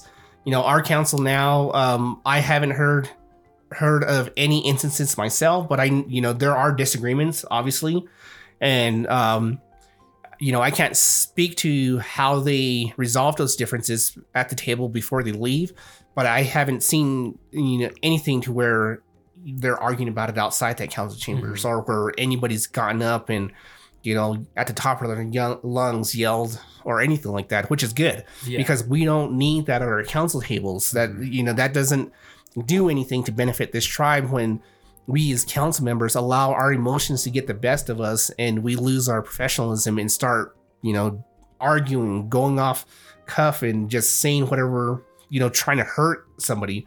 That doesn't benefit our people. We always have to be reserved. We have to be methodical, and not only in our thinking, but in the things that we say, and to ensure that whatever we do at that table, it's going to lend to the betterment of the tribe and of the people. Is there a particular meeting that you remember the most that stands out while you were there? I mean, to be honest, like there are a number of meetings that stand out where I've had conversations, and it's just because I think back to people that are no longer here and having debate with them, or just conversing with them. I'm never going to forget my first council meeting. I will never forget that meeting. Being sworn in, sitting down at the table, and we, it was a very short agenda that day, but being able to speak up the first time and having people listening to you. And then them providing that feedback. I'll never forget that first council meeting. And then I will never forget the last council meeting I was in, because, I was leaving council. I was leaving Mescalero to go take the Deputy Secretary of Indian Affairs position in Santa Fe. And, the whole meeting itself was very casual. There was nothing that we as a council at the time were having any divisions about, and just the encouraging words that were said, the lessons that were last minute lessons that were passed on, and I will never forget that as well. So and I look back to like I said, there were a number of council meetings. I think of sometimes the meetings that I sat in when we were finalizing the refinancing on the INS debt, when we were going to be able to not only pay interest, but also the principal, and, just the conversation that occurred there. And, even in our subcommittee meetings and meeting with some of the programs and, hearing what they were doing, within their departments. And, I think back to think about all these things all the time. And, but the ones that stand out the most were my first and last council meeting. Nice. That's awesome. We talk a lot about, like, when we first start the podcast, like our original intention was like, let's just talk about like people that are doing good jobs, and let's get everyone pat on the back and stuff. And then slowly we kind of got like people like, oh, good job, you're running for council, And then now we're kind of taking like a little bit of a pivot, and we're starting to have like more people running for tribal council positions and stuff. Is awesome and stuff. And I think it's hard for me to like steer clear from like being like too negative at times, because I do want to complain, but at the same time I'm like, well, good job for you. And this is a hard dance to follow. But what I'm starting to like really appreciate about this is what we're doing now, like having like since good discussion. Me and Chris and you, we may not have the same idea on like some of the things like we all talk about, but if I can take a good takeaway from this, and it would be like, you're probably the perfect person to have this conversation with, but is to promote healthy discussion like we talked about earlier. Oh yes. Yeah. And it's so hard to do because like if you mention anything that someone doesn't agree with, what is it, like you said, keyboard warrior, and they start talking about like how you shouldn't be in there, and how like maybe this idea won't work because of this, we don't need that, and everyone's a critic. But one thing that I want to give you a lot of I guess like applause for is just the fact that you come on and you speak your mind very very fluidly, like very open and stuff. And even though like there's a couple times where I was like I wouldn't do it like this, and then you backed up and you didn't get mad, you just stayed calm about it, and it's cool. And I appreciate a conversation like that way more than someone who's like hard-headed about their idea, and it's like, okay, your idea is not my idea, but at the end of the day we can all get along. We don't have to go home and get on Facebook and bash each other about it. So there is a lot of positive. I'm starting to learn there's a lot of positivity about having like more of these political discussions. I told Chris, I was like, I don't know if I want to do any of those political type in the beginning, and he was like, "It's not. I know it won't be bad. Let's just have him on, see how it goes." And Chris kind of like steers me here and there sometimes because I'm always hesitant to move left or right. But it's turned out to be a positive. I think it is. I think. Well, I come to, and believe it or not, I come to any discussion or anything that I'm doing, as someone that doesn't know it all. Sometimes I act like it, but I assure you that I do not know it all. And, I'm always willing to be corrected. I'm always willing to learn. And, that's the approach I have taken for the last 10 years, ever since, I was in Santa Fe. Because, you're dealing with a whole different crowd there. And you have to be able to be level-headed, and you have to be able to have those respectful conversations if you want anything done. And so, those are things that I've learned off the reservation coming back. And so somebody doesn't agree with me, that's awesome. What's on your mind? You tell me. I may not agree with that too, but there's always middle ground that we can move forward on. And, that's what we need to be, whether it's in life, in politics, we should always be trying to find that middle ground where we can move forward together, support one another, rather than having, like you said, the hard-headed individuals and those factions just like, no, my way is right, and that's the only way. That does nothing to promote healthy society, healthy conversations, and does nothing to push this tribe forward when you have those type of mindsets. I hear like some of the stories and stuff outside where people will tell me about what they heard about the tribal council, and this person's out to get that person, and this person doesn't like this person, so they're trying to get this person fired, or this person got this person suspended, and it's hard. It's really hard to sit back and listen to all of that kind of like that talk. And I wish some of the conversations would shift and be like, did you hear about this new idea that this person is trying to put through, and stuff like that. And I want to really highlight a lot of the ideas and stuff that people get. And I think that's why I'm really hoping that you come back and then you tell us like how things are going too.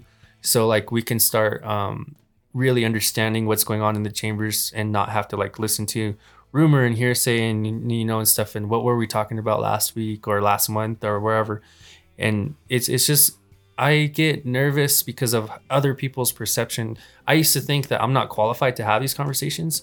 And I was thinking, like, I know nothing about politics. I know nothing about how this tribe runs. I've been gone for like 10 years with college and the army. Who am I?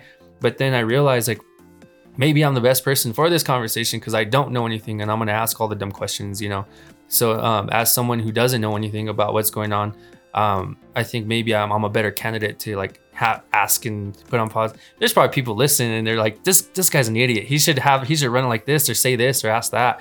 But, I'm trying here. I'm trying.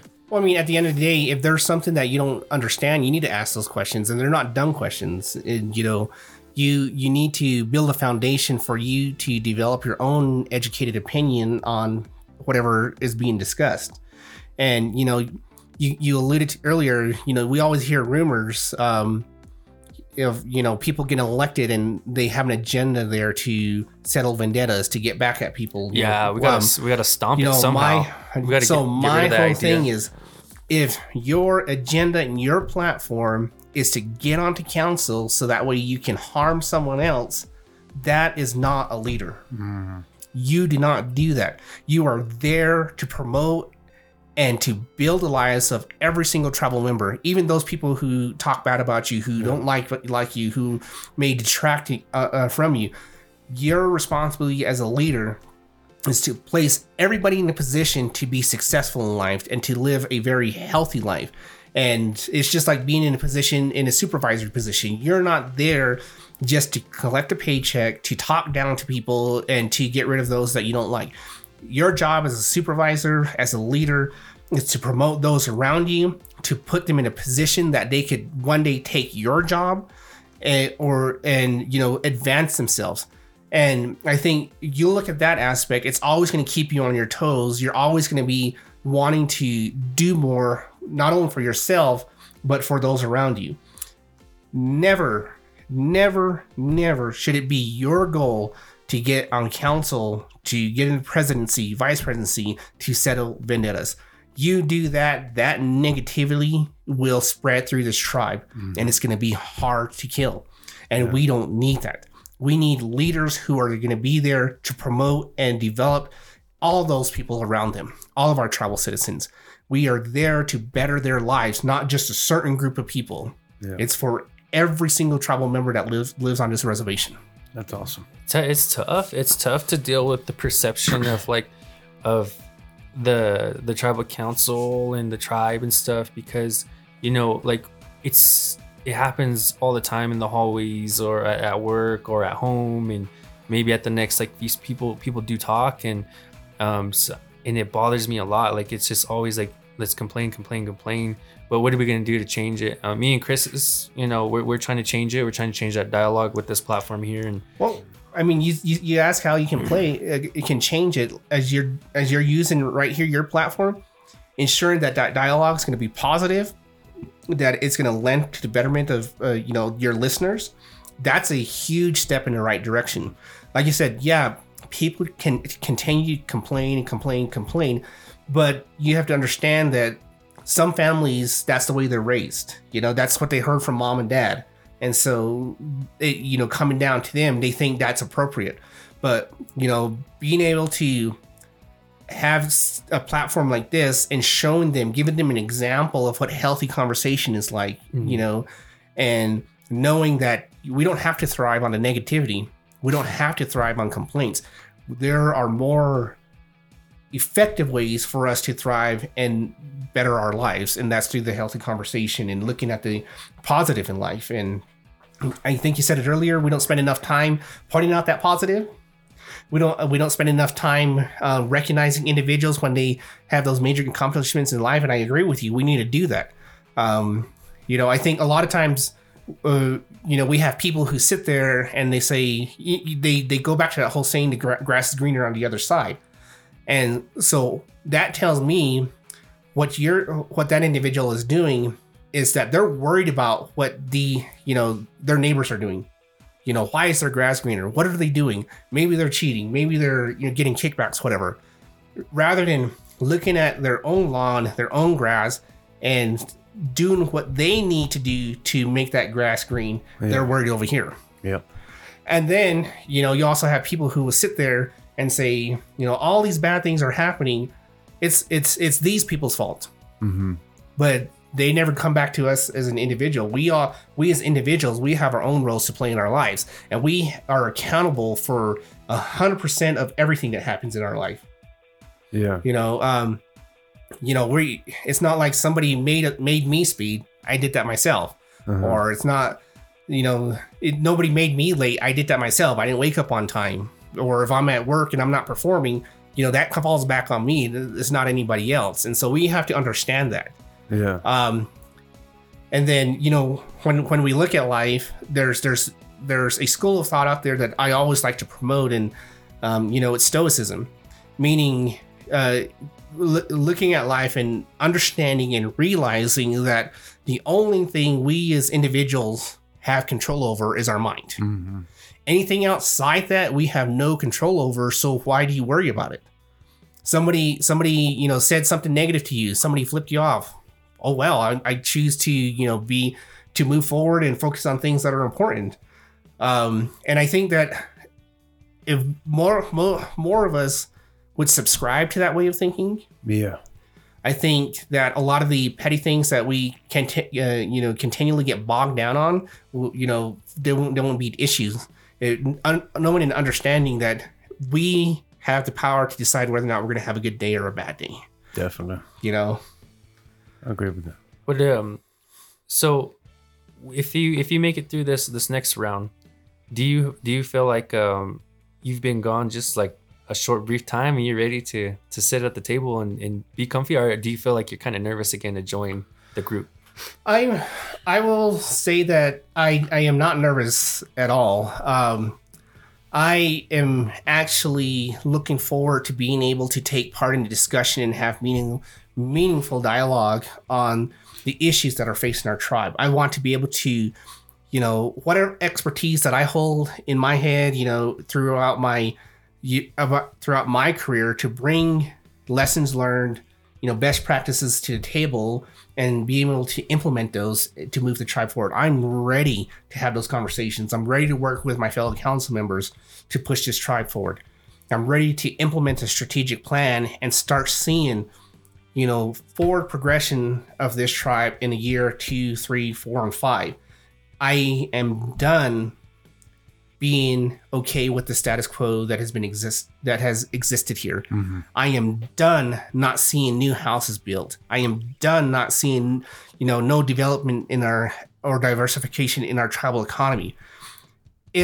I pledge that if on that council, I am going to drive every month to try to push this tribe forward inch by inch and not look back and say, oh, I've been here 6 months. What have we done? I want to be able to sit here and say, okay, within 6 months, within 12 months, within a year, this is how much progress we have made as a council, as a tribe. Yeah. My whole thing is if I'm being entrusted with this responsibility, I'm not just going to sit there, collect a stipend and not do anything. I would feel completely bad about that. Yeah. I'm running because I want to see change. I'm running because I want to exact change here in Mescalero. And I want to be able to encourage my fellow tribal members, encourage the administration to get on board, to be as vigorous as I am, to want to push this tribe forward. We used to be a leader in Indian country when it came to economics. The late Wendell Chino coined a phrase, red economics, because at that time, Mescalero was a leader in business development on the reservation. There is no reason why we cannot return to an era of being a leader of business development on a reservation. We have the resources, we have the land, we have the professional talent. It's time for us to start leveraging all those tools that are at our disposal. Definitely. I agree. What were your numbers on your last vote? You said you have to work on the numbers. So on the primary, I tied with Mr. Brusuelas, and I think we both got like 179, if I remember correctly. And so I think him and I came in like 6th and 7th or 5th and 6th, somewhere around there. So obviously with this next round of voting, in order for me to be elected to council, I will have to be one of the top 4 vote getters. So I do have to make up some ground there, and hopefully I will be able to make up that ground. And like I said, be given the honor to represent our people on the council. Did you just not campaign enough, or what do you think? I would say, I didn't campaign enough. I think a lot of people, well, I shouldn't say, I know a lot of people didn't realize that I was running until election day. And some of them, after they had voted, like, I didn't even see your name on there. I was just voting real quick. I didn't know you were running. And so, obviously it's incumbent upon myself to do some more campaigning. And, I'm in the middle of drafting a letter that I hope to get out to our tribal citizens to lay out some of my platform and, the things that I'm passionate about that I want to see happen here on the res that are going to better benefit them, and their families. And so the next voting is coming up next week, right? November 8th. Yeah, November 8th. So we're about 10 days out? Did we say the date wrong with Jacob? I think we said like November 6th or something like that. No, that's when he's going to be in front of the plaza. Jacob, okay. I was like, dude, I don't know if that's right. I think we got it right, yeah. November 8th is whenever, okay, so that you better get the letter out quick. Oh, yeah. Coming up down to the wire. But, I tend to be, when it comes to things like this, I tend to be a perfectionist, and I've gone through, at least half a dozen iterations of the letter. Mm-hmm. I'm always going back and editing and trying to polish up and trying to make sure that I'm getting my ideas across and it sounds good, Yeah. So you won't use Facebook at all to campaign? Or? Oh no, I like I said, I look at Facebook as it's a medium to stay in touch with people, but I don't. My personal Facebook, I don't use that to sit there and give out or use it as a platform for discussion on serious topics. I would rather have those conversations face to face. My first campaign, I did have like a little Q&A session, and I would love to do that again if time permits, and so people can tribal citizens can come meet with me. They can ask me questions, and I can provide those my responses, and hopefully it'll be responses that they agree with and they would support, and hopefully support my candidacy moving forward. But yeah, I don't look at Facebook as and an appropriate platform to get, important information out. I agree. Yeah, I agree too. Yeah. It's and then you kind of put yourself out there too for a little bit, and then people can take your words and change the tone or like, do a little bit of cyberbullying on you, and there's nothing you can do back because it's just a post, and you might not stoop to that level. I don't know, but I don't think it's healthy either. I think it's better like you use platforms kind of like this, or you can hear your voice and your tone. I mean, I've been there before, and my thing is I never respond to the negativity. Yeah. And if an individual is already out there attacking you, they're not going to listen. They're gonna wait for your response so that they can respond and see what else they can try to throw at you to bring you down. But if you sit there, you do nothing, you move on. What your goals are in life. You want to be happy. You take away all their power. Yeah. Right. I'm at a point in my life where I'm not too. I don't know. I've talked about this to Chris, where I'm like comfortable now. I kind of just don't care anymore, like what people are saying and thinking, because I'm happy. I'm happy with what I'm doing. I think it's important, like you said, stick with your goals and stay happy with what's going on, and you won't worry too much. And I'm glad you're running. You got a strong drive for what's going on, and you seem happy as well. You seem like you're ready to lead, and you've got it kind of like mapped out in your head. And I'm very, very curious to see like how it runs. Like, say you do make that top 4 and you get in there. I keep telling people that come on the podcast, like, I'm really curious to see what you have to say like a month after you've been in there. And they've, and I see it every time. They got all these ideas and these motivation, and you get there. I honestly don't know what happens, because I feel like I don't see that end come out, because like I told the other guys, maybe you were too busy. Maybe it's more of a reactionary position than you get to be proactive in there, and you're always putting out fires. I don't know. I'd like to know how hard it is in there. It's got to be difficult. It's got to be difficult just to hold that position. And and having the experience of being on council before, I have these ideas. I know what my platform is, and I know what I'm gonna drive for. But I'm also a realist. Like I said, I'm all in one voice amongst 8 other or 9 other people. It has to be hard to work with all of them. And it's incumbent upon me to be able to take all this in my head, translate it into appropriate verbiage to get these guys to understand why it's important, why I have a passion for the things that I have a passion for, and be convincing enough that, okay, yeah, we can support that. Yeah. I'm not going to sit here and say, council members are opposed to economic development. I think it's just getting the right people at the table, to unite behind a central idea and then moving forward.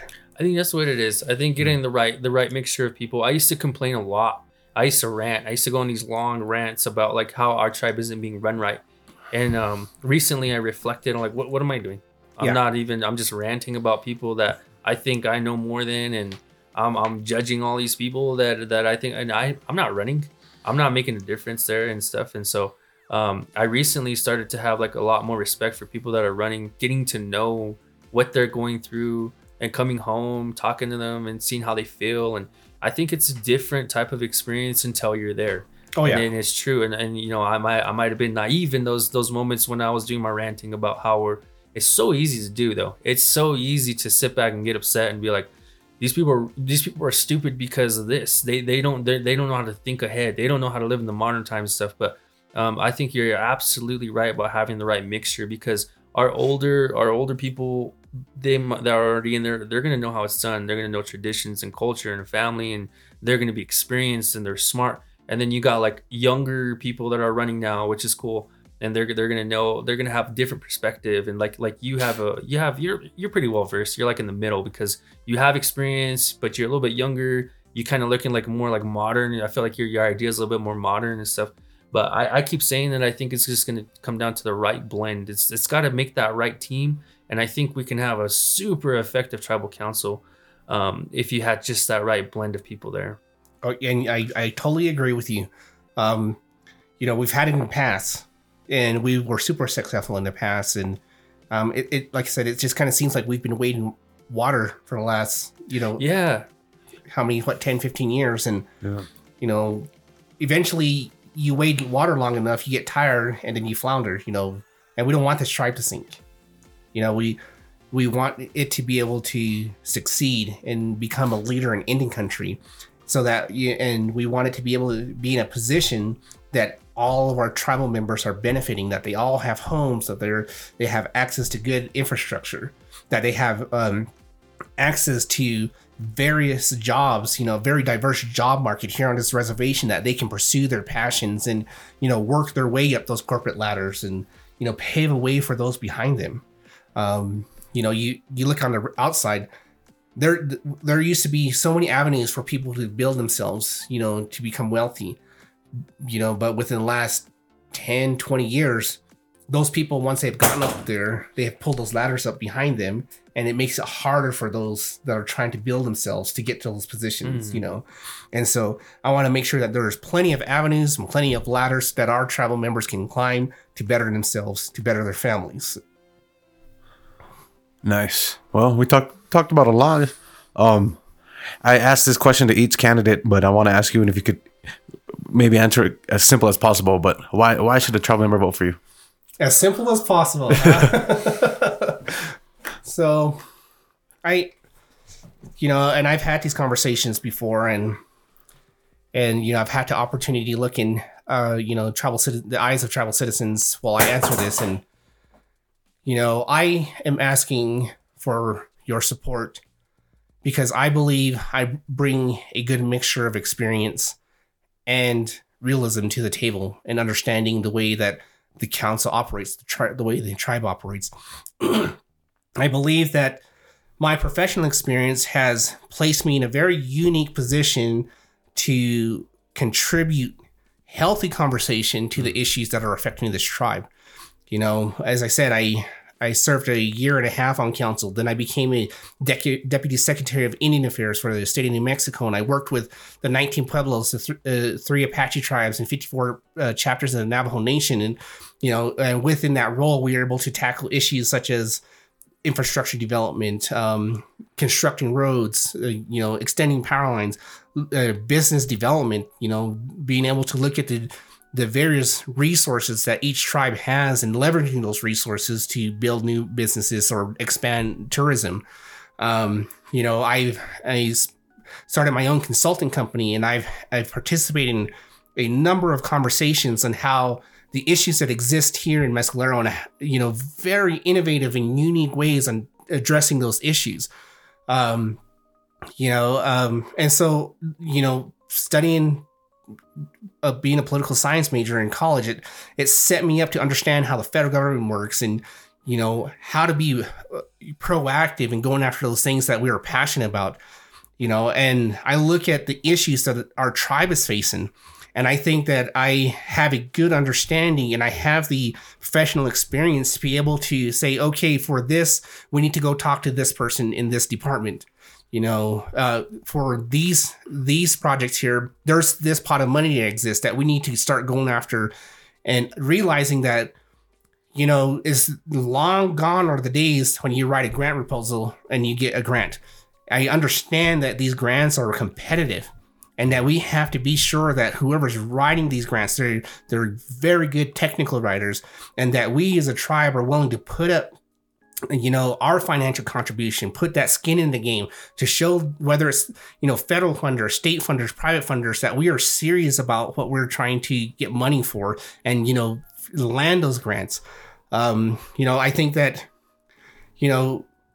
looking at the way I'm able to converse, have those conversations, I don't care, if you're black, brown, pink, yellow, green, blue, or purple, that I can have a conversation just like we are having and articulate the needs of our tribe and, what we are trying to accomplish. Mm-hmm. I'm not afraid to sit there and debate people in Santa Fe, sit there and debate people in Washington. I can do it on their level. Yeah. And, I want to be able to take my professional experience, my educational experience, and leverage those resources to be a better advocate for this tribe, to be a better fighter for this tribe, and be a better leader, with the council. And so I am asking for the support of our tribal citizens, because I believe that I am one of the best suited candidates to be elected to council and to help drive this tribe forward. That's awesome. Very well said. You got anything else? No. I would just like to say, like, I think if you make it in there, I think I would be like extremely excited, because in the past years, I think a lot of the people didn't have this kind of opportunity to kind of push ideas. I think a lot of the previous tribal council members were dealing with, the reaction to COVID and things like that. I think now we're kind of like we're kind of like trying to lift up. I think our feet are starting to get off the ground again. And so I think you have like a good opportunity to implement those ideas now, and we're not so focused on being reactionary anymore. So if you get in there, I'm excited to see what you can do and bring to the table and work with that team and stuff like that. And hopefully, like I said, you come back and you let us know how it's going. Oh yeah, I'm willing to come back. Even if I'm not on council, I'm willing to come back and just have a conversation about it. Whatever. Yeah. I love to have my brain picked, and what do you think about this and that? And so, yeah, council or not, I'm always willing to come back to have those conversations and, bounce those ideas off one another, just so that we can. This is a tool, as you said, and it gets your ideas out there, it gets people thinking, and it's a great platform to start raising the level of conversation that is occurring out there. Ensuring that we are having respectful conversation, and open conversation, meaningful conversation, and that we are listening to one another to listen to one another and not just to respond. Yeah, that's good. I think we can talk for a long time. This is one of the longest podcasts that we have and that we've had, especially with a tribal council candidate and stuff. And it's hard to end it. I'm sure people are probably listening to this now and they're like, dude, when are you guys going to shut up? I know.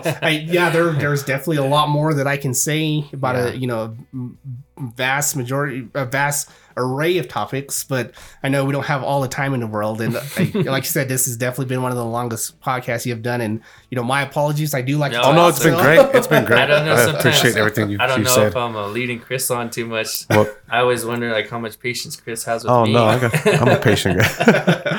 I definitely enjoyed it, and is there anything we might have missed?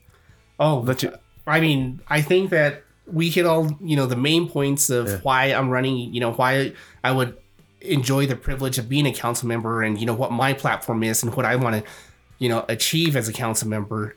But is there anything that you guys are stewing about? Like maybe I have a burning question. I don't have any burning questions. I try to get them all out during the podcast. But like I said, just the biggest concern I have is like, I hope we can start utilizing this for a little bit of transparency and like facts. And I hate like putting my opinion on things I know nothing about, but at the same time, I want to ask the question. So I hope if you do get in there, we can utilize you and maybe get like a lot more truths out there and stuff. Cause I just don't know. I don't know enough to criticize or to say this and that, and I have my feelings, but I don't know if I should say them. Oh yeah, I mean, I totally understand that. I'm constantly asked questions about certain things that are going on within the tribe, and I'm just like, what? I don't have all the information. I don't, even have any facts to make an opinion or formulate an opinion on what's going on. I just have to trust that our tribal leaders are doing what they believe is right in the best interest of this tribe. Individuals, I don't sit there and form opinions about individuals based on the words of others. I mean, if we're able to, come up, be respectful, have a conversation, I have respect. I don't sit there and base my opinion on others, based on what other people are telling me. You understand what I'm saying? Yeah. And so, I mean, I wish more people would go, operate that way, but hopefully we'll get there, Yeah. And I'm not asking I hope I'm not asking too much. I'm just concerned, and I'm concerned for the truth and stuff like that. It's hard to be in this position that me and Chris are in, and to kind of like formulate conversations without pointing fingers or speculating too much. And it's hard to be like kind of like neutral in those ideas and stuff. And I get worried. I get a little worried sometimes because I don't want to, like I said, speak on something I just don't know about, and then I got like bad info out there. But I'm just concerned that I hope people, and I want to thank you for this conversation because it's bringing up more thoughts, and I'm formulating more thoughts as we go. And then I'm hoping that we can start inviting more people on that can talk about truth now, instead of just like asking questions now. Because this podcast kind of like pushed me into wondering like more questions, and I want more answers now and stuff. And that's why I keep saying, I hope you guys come back. I hope you guys come back, especially if you make it in and you got more like information to give us. I'm sure a lot of people are gonna be hungry for more info after this conversation also. Oh yeah, I will definitely come back if that invitation is extended. If I'm lucky enough to get elected to the council, and I have nothing to hide. What are you gonna have for food at your booth? What am I gonna? We're thinking of chili and fry bread. We've also tossed, brisket and. It's like a chili and fry bread war. Oh, I understand setting up booths. It's an opportunity for candidates to engage the tribal citizens and lay out their platform. But, a part of me also feels like we're buying votes with food. And it's like, okay, who makes the best chili? Okay, I'm voting for them. No, that comes with the nature of Mescalero Apache right? people. That's just the way we want food and t-shirts. Whatever free shirt you can give me. Yeah, so I mean, we haven't set our menu yet, but we were considering a few options. So definitely stop by the booth, ask me more questions. Those of you that are listening out there, please stop by on election day, talk to me, and pick my brain, ask me your questions. If there are any issues that we didn't touch on tonight, please bring those issues on election day, and I'll provide the best answer that I can, within the moment. And whatever we have there at our booth, please help yourself to. Awesome. Well, thank you, Dwayne. Any shout outs to anybody that supported you along the way? So there's been a myriad of individuals that have supported me along the way. I have to give a shout out to Mark Chino. He definitely gave me a lot of guidance and tutelage when I was first elected to council. I have to give a shout out to a lot of the council members aren't with us, like, the late Fred Chino, the late Pete Kaishi, the late Sandra Platero, the late Pete Kaishi, I think I've already said his name, but Alfred La Paz. And these are people who really laid the foundation of what your do's and don'ts are on council, and, where your lane is, and to stay in that lane. And, I cannot thank them enough for everything that they taught me in my life. I look at, former President Danny Granger and all the things that he's taught me, and he's really taught me how to have a level head, and especially when things get stressful. And I can't thank him enough for that.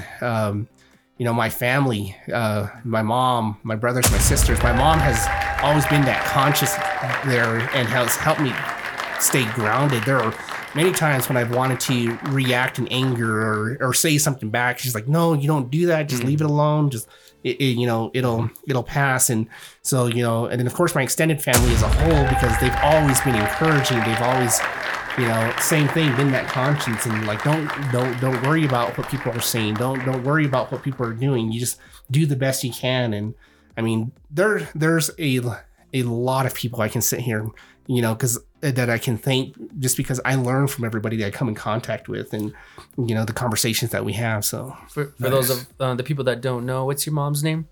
So my mom is June Denny, and my father is the late Shelby Duffy. So my grandparents on my mom's side are the late Mabel Big Rope Botella and the late Leon Botella. And then my dad's side, my late grandmother is the late Martha Botella. I meant Martha Duffy, sorry. I have to give a plug to your mom. She's one of the sweetest people I've ever met in my entire life. Even when I think I was like 5 or 4, I don't remember. Like, one of my earliest memories of anyone. Your mom pulled me aside, and I don't know if she remembers this, but she said, "You don't call me June, you call me Grandma." Yeah, and that was like my first taste of like adopting a grandma that wasn't really like my blood grandma. Yeah, she's the sweetest lady. But big shout out to all your support, your family and friends. Good luck to you. I wish you the best, and I think you got a lot to bring to the table. Thank you. I appreciate that. Awesome. Yeah, thank you, Dwayne. Appreciate you being on the show. If there's nothing else, I guess we'll get into 10 fun questions of the res. Oh, wrap it up. You ready? You've heard it before. 10 fun questions. Sure. No right or wrong answer. Whatever comes to your mind first. So, first question: hunting or fishing? Hunting. Definitely hunting. Broken Arrow Tap House or Windows?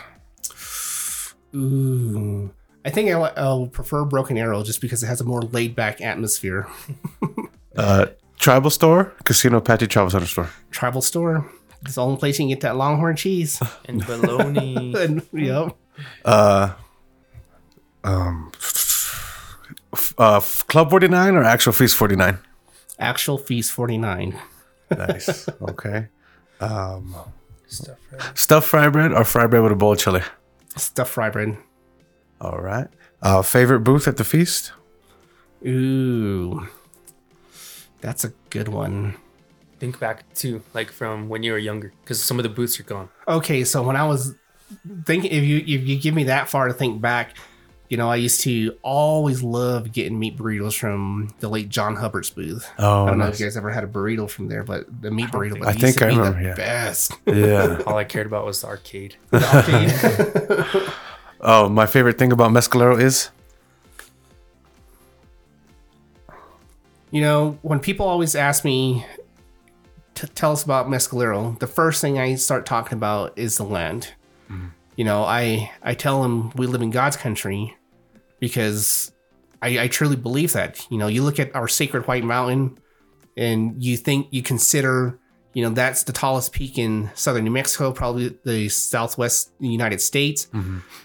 You go from, you know, very tundra-like, you know, land up there.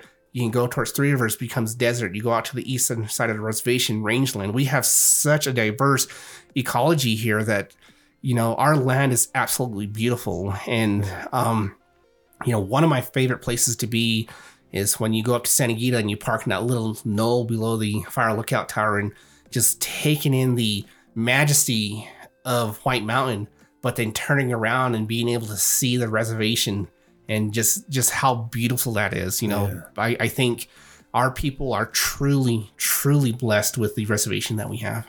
Definitely. Okay. I'm most thankful for? I am most thankful, you know, for my life. Every day that I get to wake up, every day that I get to experience something new, every day that I get to see the people I care and love about. You know, I am thankful for that. I'm thankful for that Big Ego and Done allows me to wake up every morning, you know, and experience another day. Nice. Okay. Last question. I am Dwayne Duffy and I love. Ooh. I am Dwayne Duffy and I love food and I have a stomach to prove it. All right. There you have it, ladies and gentlemen. Dwayne Duffy, thank you for being on the podcast. We appreciate you. Make sure all the travel members go out and vote November 8th. And we'll talk to you next time on Right on the Wall podcast. Thank you. All right. Mescalero. As you probably know by now, you're listening to a podcast. Give a chance for some of the unique stories out there to be heard, and if anything, inspire our community.